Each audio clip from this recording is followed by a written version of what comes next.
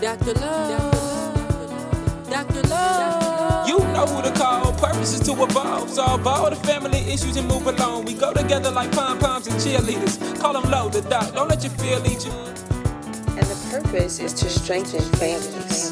Hey, it's a family club. And I know it's a family club. Family club. Hey, it's family club. Family club. You know who to call. Hey everybody, welcome to the Family Plug, a podcast to improve quality and standards of individual and family life. I'm your host, Dr. Lowe, and I want to welcome you and thank you for joining me today.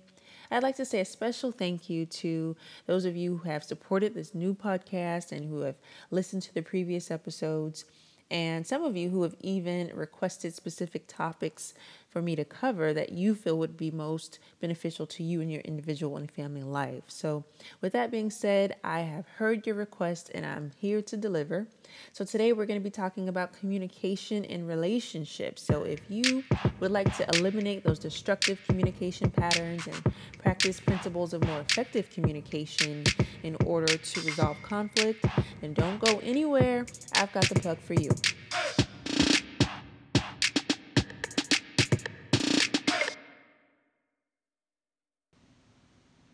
We have a special guest with us today. I'd like to introduce all of my listeners to my husband, Daniel Kincade. Say what's up to the people, husband. Greetings. I invited you today to have this discussion with me on communication in relationships. And really, I just wanted to have an alternative perspective. On my last episode, I talked about marital success. And what I learned from the individuals who participated in those interviews is that across the board, almost everyone thought that effective communication was just really important to have success in relationships.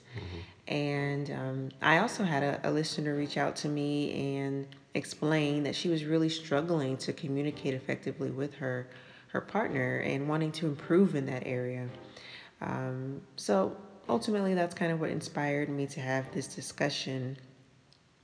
I know from experience, and I'm sure that you can also agree, that establishing effective communication in any relationship is a hard thing to do.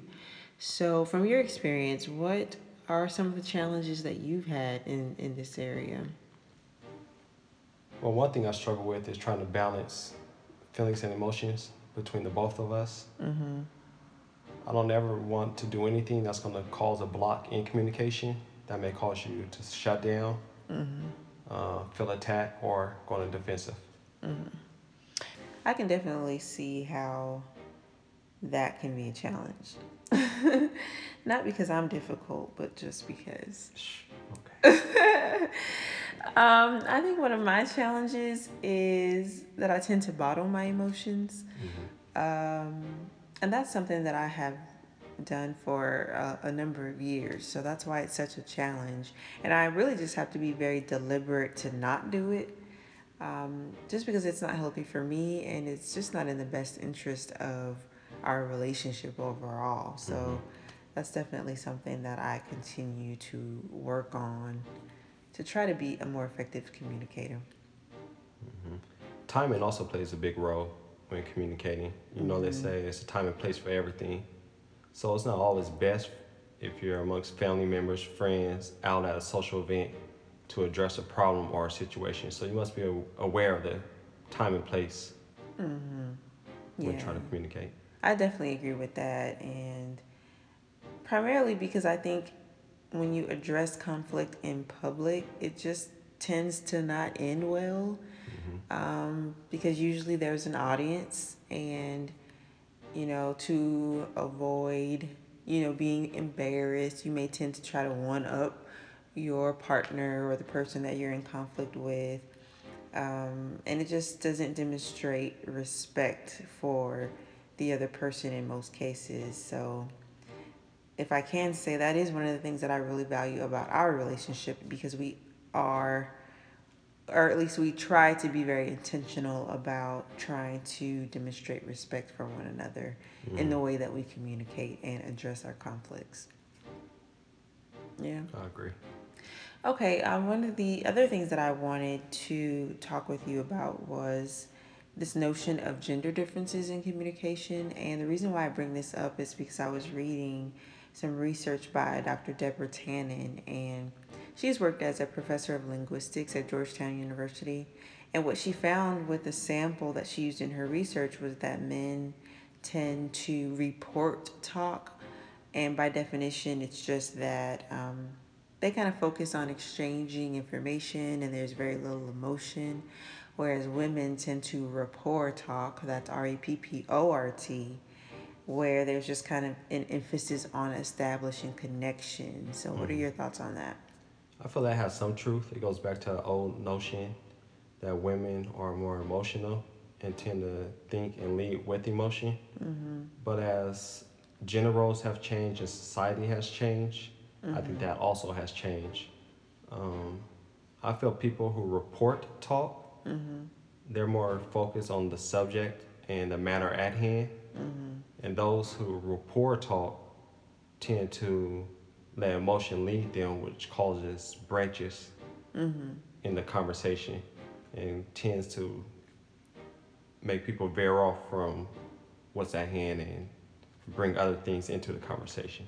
Yeah, and then you end up talking about something that happened last week as That's opposed nothing to to the conflict at hand. Exactly.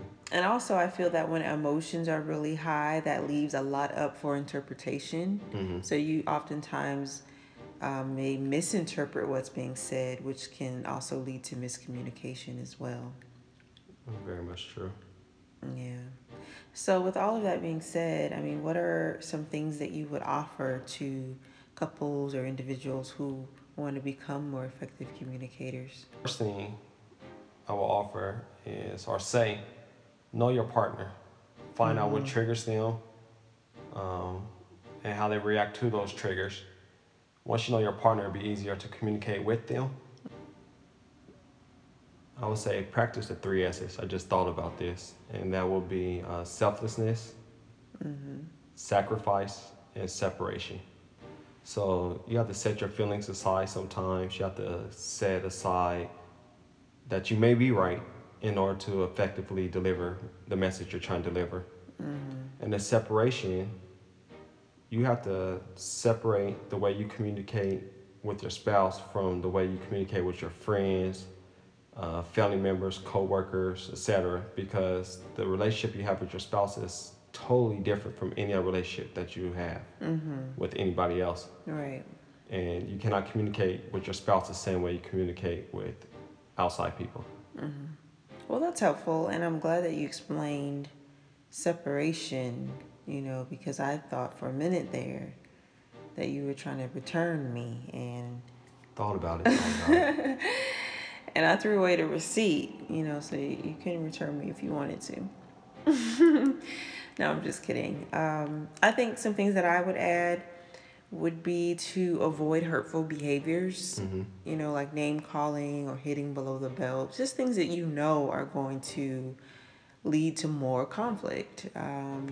Also, taking responsibility for your role in the conflict and not focusing on who was right or who was wrong, but just trying to establish mutual understanding so that you can overcome those challenges. And I would also say de-escalating emotions and maybe tabling a discussion for another day. Because conflict doesn't have to be a bad thing. It's just the way in which we respond to the conflict that oftentimes creates the issue. So it can be seen as a relationship builder. Conflict can be a relationship builder. Yeah, and it's inevitable. It's going to happen, so we just have to learn how to deal with it appropriately and leave each other space to grow in grace so that you can overcome the challenges that you have. You mind if I add one more thing? Absolutely not. You must keep in mind that communication is a process. Continue to commit to the process of growing and communicating with one another. And over time, you'll get better. Agreed. Nice job, husband. Thank you. No problem.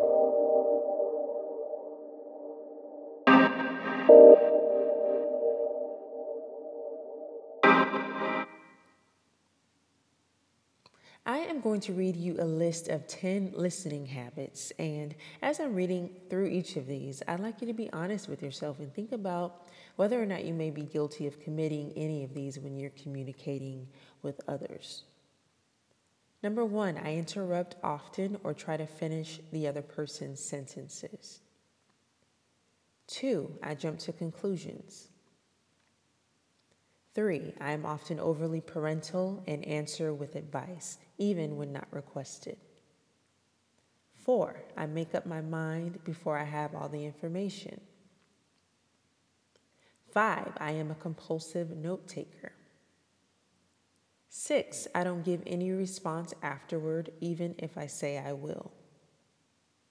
7, I am impatient.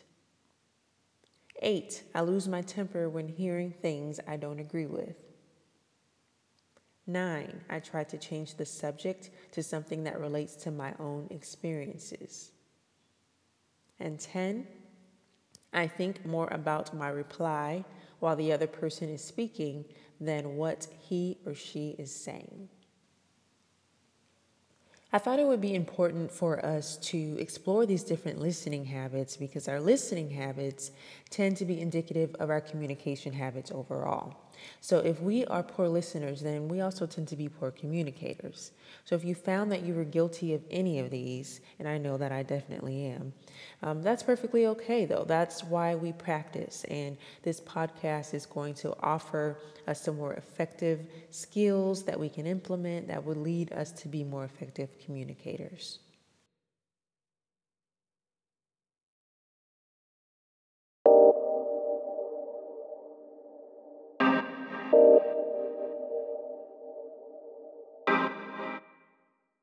Let's begin by defining what we mean by communication. So obviously the purpose of communication is that we're trying to convey a specific message. So it's the process of exchanging information. But not only that, but communication is also the process of exchanging feelings between two or more people.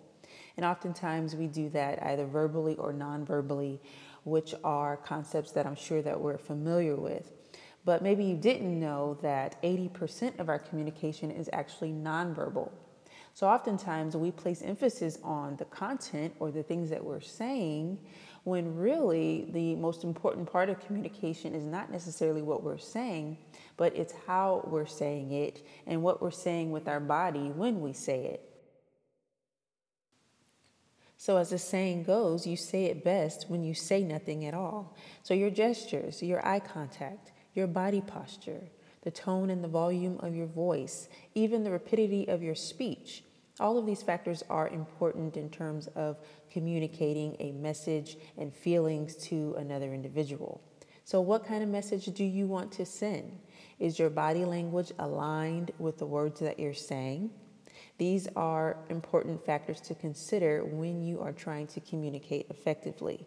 And if you find that they are not aligned, then perhaps that is an area that we can improve in order to resolve conflict and to have more effective communication.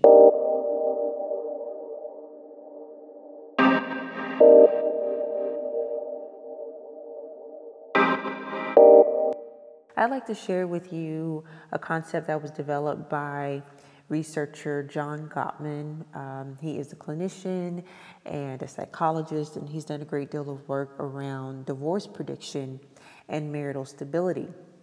In fact, in his research, he's been able to predict divorce with 91% accuracy.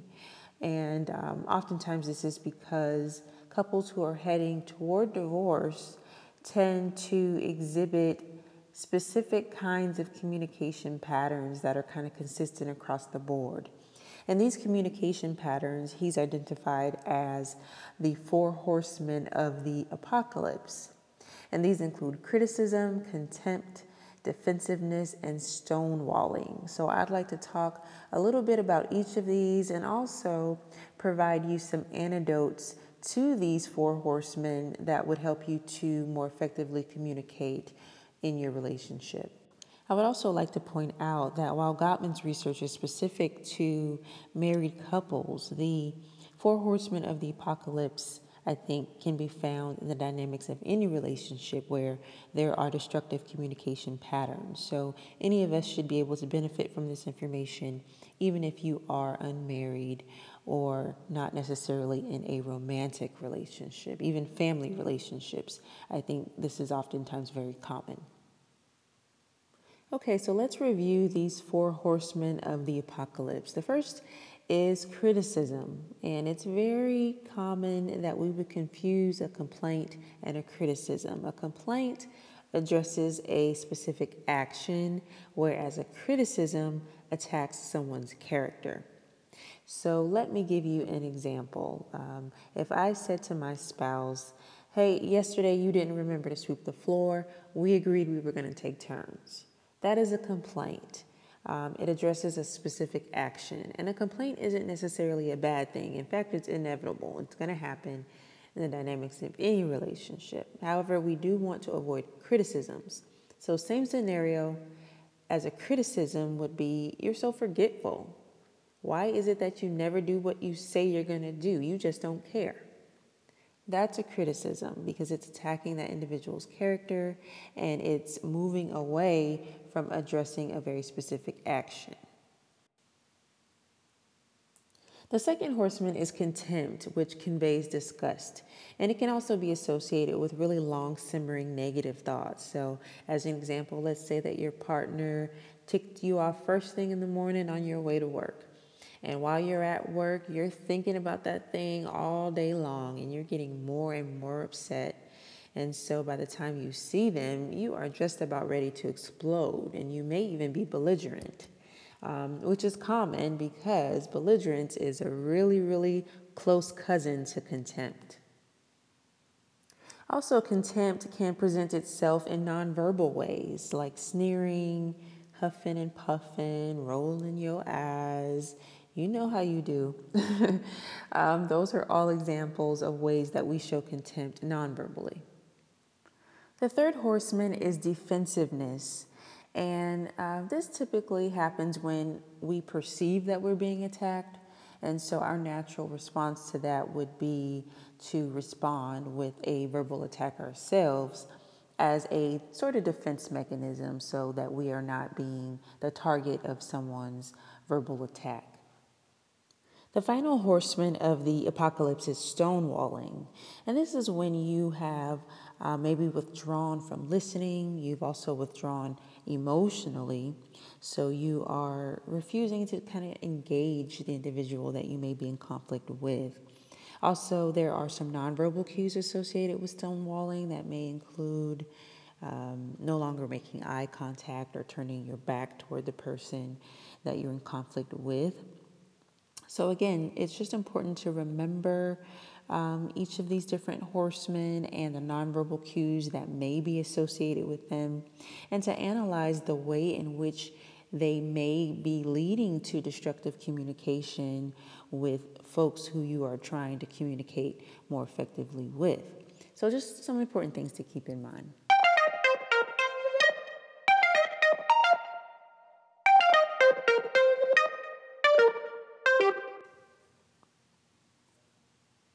Now that we have a clearer understanding of some of the destructive communication patterns that we want to avoid, I'd like to end by talking briefly about some antidotes or some more effective principles of communication that we can implement. So the first thing that I'd like to challenge us to is to prioritize communication in the dynamics of our interpersonal relationships. It is so important to just have a conversation, to be open to talk. To avoid bottling our emotions as much as possible. And sometimes by prioritizing communication, that means that we are going to run into conflict. But conflict does not always have to be negative. So we just have to practice and learn to be more responsive to conflict and less reactive. Also keep in mind what's referred to as the magic ratio. And this is the notion that for every one negative statement that you say to another individual, you have to say 5 other positive statements to undo that one. So let's try to avoid negative statements as much as possible. Establish and maintain eye contact because, again, as we spoke about earlier, so much of our communication is nonverbal. So we also want to be respectful with our bodies. Establish empathy by placing yourself in someone else's shoes. Ask open-ended questions. This encourages answers that contain a great deal of information. And of course, the more information we have, the better off we are. Also, practice reflective listening, where you are listening intently, you are paraphrasing and restating what a person has said to ensure that you have understood them correctly. It kind of just allows you to check in and to make sure that the two of you are on the same page. Also, I statements. This is probably one of my favorite because it helps to avoid blaming and criticizing another person, and it focuses more on your feelings and your thoughts as a communicator without making judgments. So an example of an I statement would be, I feel blank when blank happens, so please blank. So it, again, shifts the attention from that person or the criticism from that person to, again, focusing on your feelings. Also, avoid branching. So stay focused on the issue at hand. Don't go digging up old dirt and talking about issues that are unrelated to the thing that you are currently communicating about, but stay focused. And make specific resolutions to disagreements. So when you're at the end of that conversation with that individual, say, hey, okay, the next time this comes up, how are we going to deal with this so that we can create more effective resolution the next time that we encounter this same issue? As we come to a close, I just want to remind all of us to seek first to understand and then to be understood. The worst distance between two people is misunderstanding.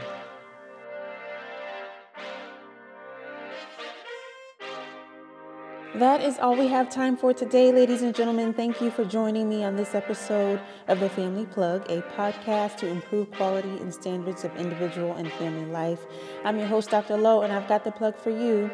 Don't forget to follow the show on Instagram at The Fam Plug and subscribe to join me for future episodes. Until next time, thank you for listening to The Family Plug.